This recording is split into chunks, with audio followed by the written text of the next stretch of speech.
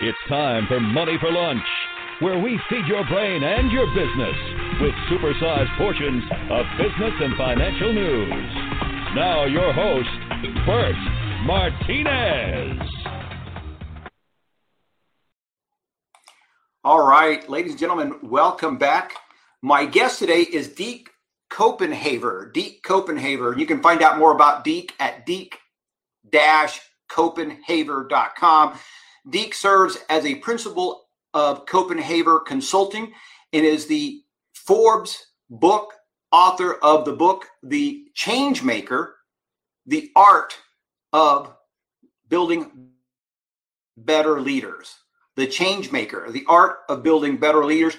Copenhaver was elected mayor of Augusta, Georgia, serving from 2005 until 2014. And has spoken at national conferences on topics including city design, economic development, healthcare, veterans issues, and the nonprofit industry. A former radio show host himself, he authors. Let me try that again. My lips must be wearing out. He authors a column on leadership published by the Georgia Municipal Association and has been recognized numerous times by the Georgia Trend magazine as one of the top 100 most influential Georgians. I'm excited to have him on the show. Deke Copenhaver, welcome to the show. Thanks, Bert, and thanks for having me. You bet. All right, so talk about the book. You're sitting around. Did you start the book while you were mayor, or is this something that you did after your stint as mayor? No, I'll tell you, it's a funny story. So I didn't grow up having any interest in politics. I wanted to be a writer.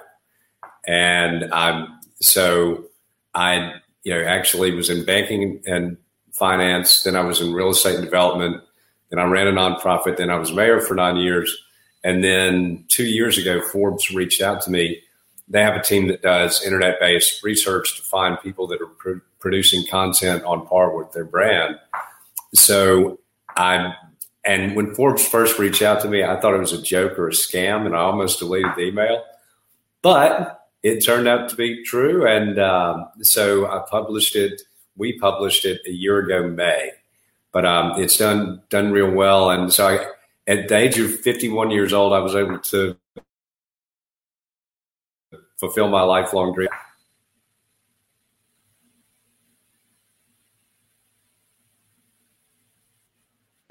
Yeah, I love that. That's awesome. Now, that's interesting that you didn't have any ambition to be a politician. So how did you go from not interested in politics to wanting to being mayor? Well, being in the midst of campaign season, it's interesting too. So I have a degree in political science, but I used to tell people that the only thing I could tell you is that to straighten things out, getting that degree was it would take a revolution.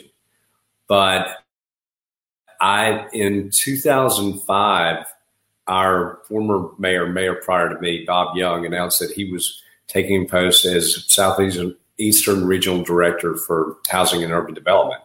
So I'd gone through a program the year before called Leadership Georgia, which is the oldest statewide leadership program in the nation. And Augusta had a terrible reputation for our politics. My graduation weekend from Leadership Georgia, I get off the bus in South Georgia and have the then governor's chief of staff, who was a friend of mine, Governor Purdue's chief of staff, Eric Tannenblatt, asked me. So we had our third current or former elected official go under indictment that week. And he said, "Man, what are you guys putting in the water up there?" And I'm like, "That's it. We need new leadership." And so I just saw a need. So I jumped in. Oh man, that's wild. That is funny. That what do you call it? That your buddy said, that your buddy approached you and kind of, I don't know, I guess put that bug in your head, right? That something has to change. Yeah, well, it's as I say, I'm very competitive, and spending a year going around the state, looking at other cities and other communities, and constantly hearing wherever I went, what is wrong with Augusta's politics? And as I say, when you have at that point 3 current or former elected officials, and it was black, white, male, female, and Democrat and Republican. I'm like, we got to do better than this. So I'm fortunately in Georgia, all local races, except for, I believe, sheriffs and judges and district attorneys are basically city councils and county commissions are nonpartisan. So I didn't have to deal with partisan politics. But I was talking about that with somebody the other week, and I'm like, it's great that cities elections are nonpartisan, but the fact that law enforcement and the judicial system are, that's a little bit, those things should be non-politicized, you would think, but we live in a world. Yeah, absolutely. All right, so let me ask you this. What do you define as a change maker? Really, somebody who is not afraid to step out in faith, go against the status quo, to make a difference, and really to work on rallying people around a common cause. I think change-making leadership means leadership that brings people together, as opposed to what we're seeing in politics right now, but it's always been that way. It's so divisive. And when people say, when we're looking to, I think if we're going to come together, it's got to be at the grassroots level and the local level, right? Because I just did a recent blog for Forbes, and I said, if we're looking to political parties to heal our nation, that would be akin to me looking to the guy who broke my jaw in a bar fight and asking him to set it and think it's going to heal right. That's not necessarily what political parties are there for. But at the local level, if we could get more good people running for office, not for a career in politics, not to serve a party, but just to serve their community and whatever short amount of time, how much better would the nation be? Yeah, it's funny you should say that. Years ago, I was a very staunch Republican, and not to go into a lot of detail, but I ended up deciding at several years ago that no longer would I be just a Republican, that I would look for good people, whether they were Republican or Democrat, because really we need good people. If you just vote the party line, you're not always putting the community first. No. And it's interesting. So just a quick story. Actually, the year that I ran, I went through a church leadership retreat. And the moderator said, well, in church politics, I was on the board of deacons, said you've got 3% of the congregation that are for everything, and they're very vocal. 3% that are against everything, they're very vocal. 12% that are for but not as vocal, and 12% that are against but and not as vocal either. But then you've got the 70% in the middle that just want to see the church move forward. And so I governed to that 70%. I governed to the middle. And it got the extremes on either end very upset with me in certain circumstances, which I go into detail in the book. But I'm like, if I'm getting the far right and the far left mad at me, that's okay, because I'm governing to the majority. So, but I don't, and I agree with you. We just need good people, but it's difficult, as toxic as it's gotten right now, to get good people to run. Well, and I think there's a lot of good people out there that are just, I think there's some people that have given up. They see that it's such a massive challenge. It's become such a what's the word I'm looking for? Unprofessional. Yeah, I mean, you're going to be attacked. Your family's going to be attacked. It has become the wild, wild west. It really has. And my parents taught me to treat everybody with dignity and respect. And I did that when I was in office, and people were like, well, why don't you just go off on your colleagues? And I said, I don't care if I'm in politics or not. And you touched on the word, I'm going to be professional. I come from a business background, and I'm not going to just go against my character to please you. Right. All right. Yeah. And I think you touched on another point. It has become, for lack of better terms, it has become a very, hate-filled environment. Facebook, I refer to Facebook as hate book. I mean, it's just nothing but people hating on each other. I stopped getting involved. I'm not very regular on Facebook anymore, but, it's just become, I don't know, just a very barbaric situation out there. And I could see why a lot of good people are like, forget it. It's just not worth my time. Well, I'll give you an example. And I when I was in office, that Facebook wasn't around when I first ran, or maybe it was, but it was in its infancy. And so I saw when it came along, somebody started a fan page for me. I had no idea what Facebook was, but I thought this is a good way to interact with citizens. But what you realize is, and it turned uglier over time, it was kind of novel to begin with, but I'm like, it gives people, if you're in elected office, a false sense of access, right? So if somebody asks me a public finance question at 11 o'clock on Saturday night, I'm not going to, it's something that would take, we've got finance people with the city, or we've got bond attorneys. But for somebody to think that the mayor is going to answer their question at 11 o'clock on a Saturday night is not realistic. But so in my final campaign, and I'm not going to pull any punches, I had somebody film my house while my wife and I weren't there. Wow. And basically his candidate was saying she wanted to end blight in all neighborhoods, but it was creepy. He's like, oh, the mayor lives in a nice neighborhood and all this. So after he posted it, I shared it and said, this is what it's like to be a politician.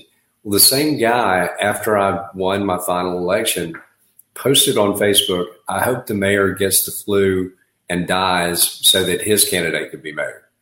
Wow. And that was when I got off of Facebook. I still am on there because it's a good way to promote the book. But I mean, that's how I tell people that, and they're like, that really happened? I'm like, oh yeah. Well, and now that wouldn't even scratch the surface of that's what people are doing. It's gotten even worse. That's tame compared to what we're seeing now. And I'm very active on social media, but LinkedIn for business is great to me. Yes. Instagram I like a whole lot. Twitter can get a little negative as well, but I like but it goes back to LinkedIn's professional and Instagram is positive. Yeah. And I would rather do what I did for 9 years, be positive and professional. And so this is a funny story too. I had lunch with Andrew Young one time. We were both on the board of visitors at the University of Georgia. And it was just a great conversation about what it's like to be a mayor. And I said, but yeah, everybody has their, critics and cynics. He said, what are your critics and cynics say? I said, they say that I'm too positive and I'm not controversial. And he's like, that's the craziest thing I've ever heard. I'm like, yeah, if that's what you're going to tar and feather me with, I think I'll take that all day. I mean, that's, you wouldn't say that about most politicians. Yeah, that's actually a nice compliment, really. Yeah, absolutely. All right, so let's talk about this. One of the things that you say is leadership fails to bring people together. So what's the first step in bringing people together? Talk about this. It really, it's to physically do it, I think. Now we do it online a little bit more, but I'll give you an example. So my first day in office, we started a mayor's prayer breakfast.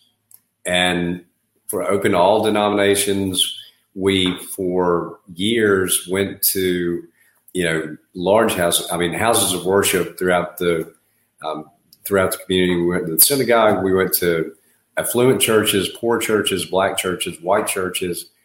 But over time, what happened was, and 15 years later, we're still doing it. We had one this morning. We were challenged by the Freedom from Religion Foundation when I was in office to cease and desist because it was called the Mayor's Prayer Breakfast. We switched to the name Community Prayer Breakfast and just moved on. But what happened was, and to this day, you have people from across the city of different socioeconomic backgrounds, different faiths, different races that may never have met each other, that have developed these great relationships and friendships.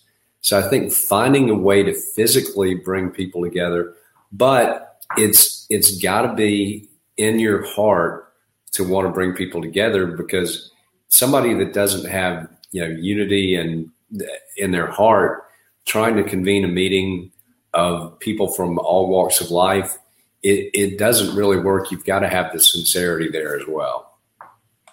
Yeah, and I think you hit the nail right on the head there. It does have to come from the heart.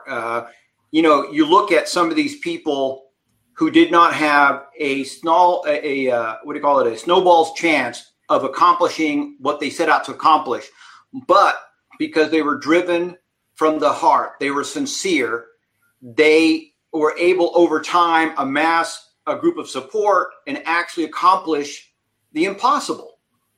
Absolutely. Well, I talk about it in the book that the only power that a change-making leader or just a leader in general, in my opinion, should concern themselves with is the power to inspire. Because no one individual can do anything alone, but if you can inspire people around you to work with you, there really isn't anything you can't accomplish. And I think what I see sometimes in elected leadership, in business leadership, and when people get out of touch with the people they serve, that's sort of a dangerous place to be in. And if you, as a leader, perceive yourself above those you serve, it's really difficult to bring people together in that scenario. Yeah, no, absolutely. I think, what you're talking about there is that component, very vital component, humility. And when you get around people that are highly successful, but are yet rooted in, they're grounded, they're humble. They don't think they're above you. That they are, it's an incredible thing. It's awe-inspiring to be around somebody who's achieved so much, but they're just so grounded. To me, it's awe-inspiring. And it doesn't happen that often, but it is very awe-inspiring. It is. And, I've had the pleasure of meeting a lot of famous people, and the ones that always impress me are the ones that, like, I'll give you an example.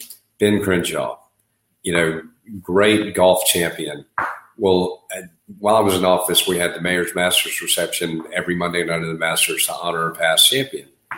And literally, so Ben Crenshaw, for your viewers, that Masters champion, just, golf legend, golf Hall of Fame. But his mother grew up in the same small town as my father did, Tazewell, Virginia. But we had never met. But he was probably one of the nicest people I've ever met. With all the success in his golfing career, he was about as humble as you could get. But even in politics, I'd say our past governor, before Governor Kemp, Governor Nathan Deal, just accomplished so much for this state. But I knew him while he was running the first time to be a two-term governor. But I just, in seeing the political governor's race that year, I thought, golly, do we want either of these two guys? When I came to know Governor Deal, he had a wonderful humility about him, which I think is unusual in politics, but that's what impresses me. Joe Riley, who was longtime mayor of Charleston, they called him America's mayor. He was a mentor of mine, but just true leaders and just a humble man. And you can't help, to me, but as you mentioned, to be inspired and drawn to that. And that's another thing, is that, my dad raised me to be a gentleman. And has it become a bad thing to be a gentleman in this world? Or, you got to be the guy that is willing to do anything to succeed. And I don't think that's the case. Right. Well, and I think what's happened is people, I'll say unsophisticated, arrogant people will take kindness and generosity and somebody who's humble as weak. And that's obviously a mistake, because you can be ferocious and still be humble. You can be competitive and still be a humble individual. I mean, they're not exclusive.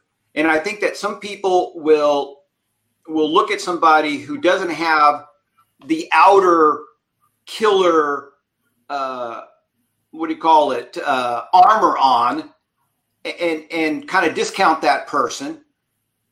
And that's that arrogance, that they think that there's somebody that the way they operate is somehow better than the way the other person operates. But, humility is very powerful. And I think it's very important as a leader, because you mentioned bringing people together. And I think humility does that. We see what happens when leaders don't have that humility quotient, and there's constant turnover. People are unhappy. Things aren't getting done. The blame game is constantly being, played. It's a completely different leader. It is. And I talk a lot in the book about vulnerability. So I was doing a local TV show here with a friend of mine, and he said, well, you talk about in the book about being vulnerable. Can you do that in politics? And I said, absolutely. He's like, can you do it all the time? I told my friend, I said, Brad, that's what connected me to the people I serve, because I admitted, I'm not perfect. I admitted I don't have all the answers. And vulnerability is a strength, not a weakness. To get up on a stage or to have a conversation with somebody and completely open yourself up. Now, that's a whole lot harder than being guarded and secretive and, just to open yourself up to the world. But I get into this too. So I'm competitive as anything. I mean, I want to win, but more so than that, I want my team to win. And my dad always taught me the value of sportsmanship, to be, a gracious winner, but also a gracious loser. And I've learned more from my failures in life than I ever have from my successes, to be perfectly honest. But that humility and vulnerability are key, because that connects you with people. And if you're able to connect with people, you can connect other people together. And I think it's a really cool thing to feel like you're swept up in something that's bigger than you. And yes. I think that's what good leadership is. If you can make the people around you feel valued, secured, and feel like they're part of something bigger than themselves, that's the way you achieve sustainable success. Yeah, absolutely. Absolutely. All right. So let me ask you this. How can a change maker make a difference? Talk about this. Oh gosh.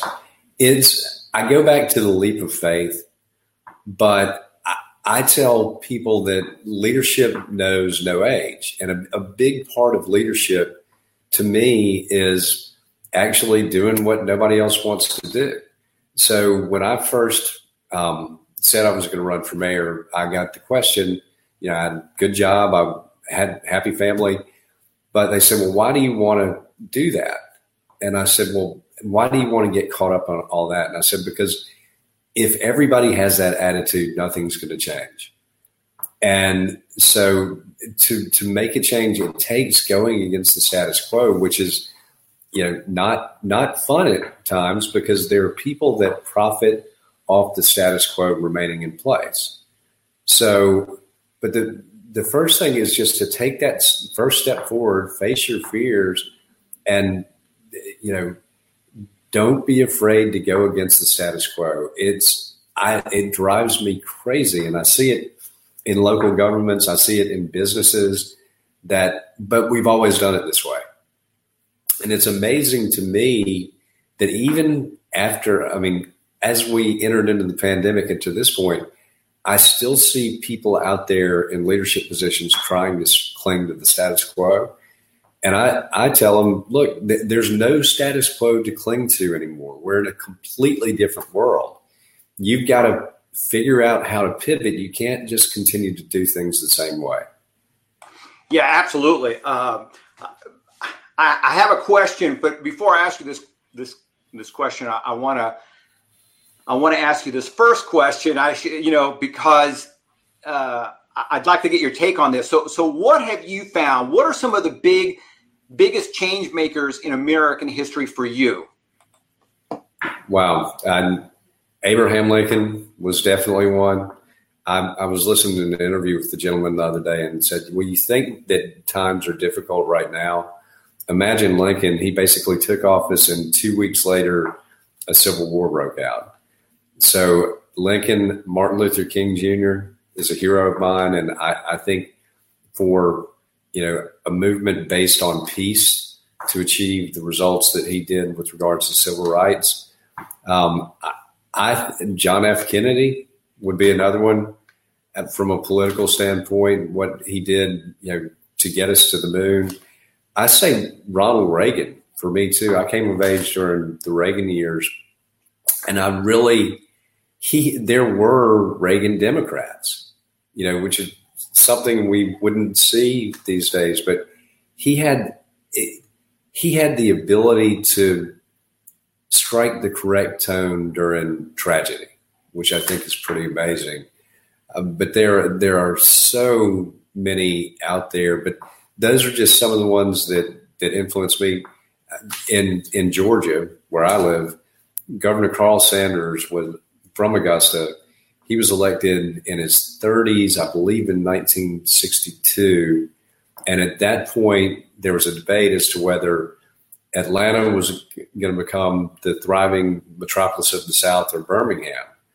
And so they, in Georgia, elected a progressive, Democrat. In Alabama, they elected somebody that was against the civil rights movement. And so that really tipped the balance in Georgia's favor and Atlanta's favor. But there are examples throughout history that we don't even know about. But I always look for the examples of change-making leadership because I learn from them.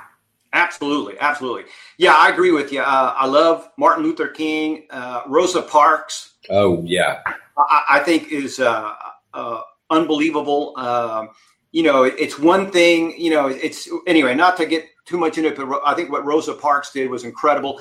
And as you said, to do this, knowing that you're putting yourself in harm's way, but yet you are trying to do it peacefully. You're not trying to do it violently. So one of my current favorite change makers, when you were talking about the status quo or breaking the status quo, would have to be Elon Musk. I think that he's done some incredible things. I think that, he's been told numerous times, it's not going to work. This is the way it's always been done, And that's to me, I would say, and that's a great example of a change-making leader. But basically, I would guarantee you, at every change-making leader, at some point, somebody calls you crazy, right? Yes. That's a crazy idea. You'll never be able to do that. But growing up, I remember my sister always saying, just don't tell him he can't do something. Just do not tell him he can't do something because it's a challenge. Oh, that's good. That's good. Yeah, you know what? It's incredible. It's incredible what happens when there's a good leader in the mix. And I'm going to probably butcher this saying, but there's a saying that says something about, a committed small group of people, can change the world. And that's all there's ever been, right? Is a small committed group of people. And in that small committed group of people, you have a leader who can keep those people inspired and focused. And that's, to me, incredible. And like you said, there are literally probably tens of thousands of these very special leaders that nobody's ever heard of, but they were special to their community. They were change makers. in their communities. And it's just incredible, what a good leader can do for an organization, a community, whatever. It's an incredible thing. Go ahead. I was going to say, and it's something that we seem to be lacking. Well, yes. And I think the stories are out there, but basically what we see in politics and the mainstream media are the extremes. But one of the really cool things about my book is that it's been embraced by the younger generation.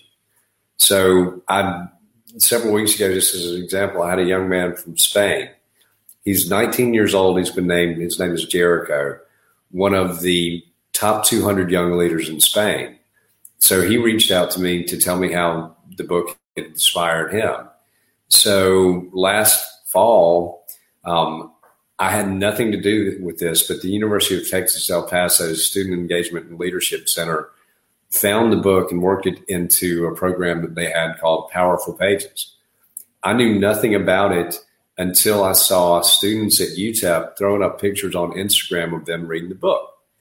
So I have, during the pandemic, it's been interesting for me in a way because my business model was built around, coming into this year just doing speaking engagements, and had a great one at UTEP, and then on March 10th, the world flipped upside down. But I think now with social media, when properly used, we have a platform to connect those change-making leaders and to learn from each other. But one of the things that is inspiring to me about all my young followers or friends or whatever on Instagram is how positive they are and how positive their posts are.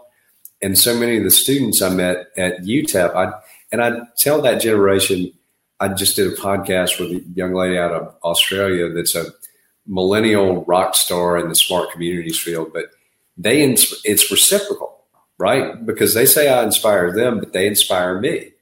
But it gives me to see a new generation of leaders coming up that are, I believe, going to do things differently, and to know how interconnected they are. That's a pretty powerful thing. Yeah, no, absolutely. Absolutely. Okay. So we're short on time. So I wanted to ask you this question before we run out of time. In the book, you talk about, let's see if I can pop it up here. Oh, here it is. The 7 attributes of a change maker. What are the 7 attributes of a change maker? Creativity, courage, connecting, listening, transparency, composure, and the last, that is one of the most important ones, is character. Yeah, that's incredible. I like that. All right, so I want to pop this up real quick. If somebody wants to reach out to you, they can go to Deke-Copenhaver.com, Deke-Copenhaver.com. And real quick, the book is The Changemaker, The Art of Building Better Leaders. Deke, it's been a lot of fun having you on the show, and I look forward to having you back again and talk more about leadership. Absolutely, Bert. It's been a pleasure, man. Have a great day. All right, you too, man.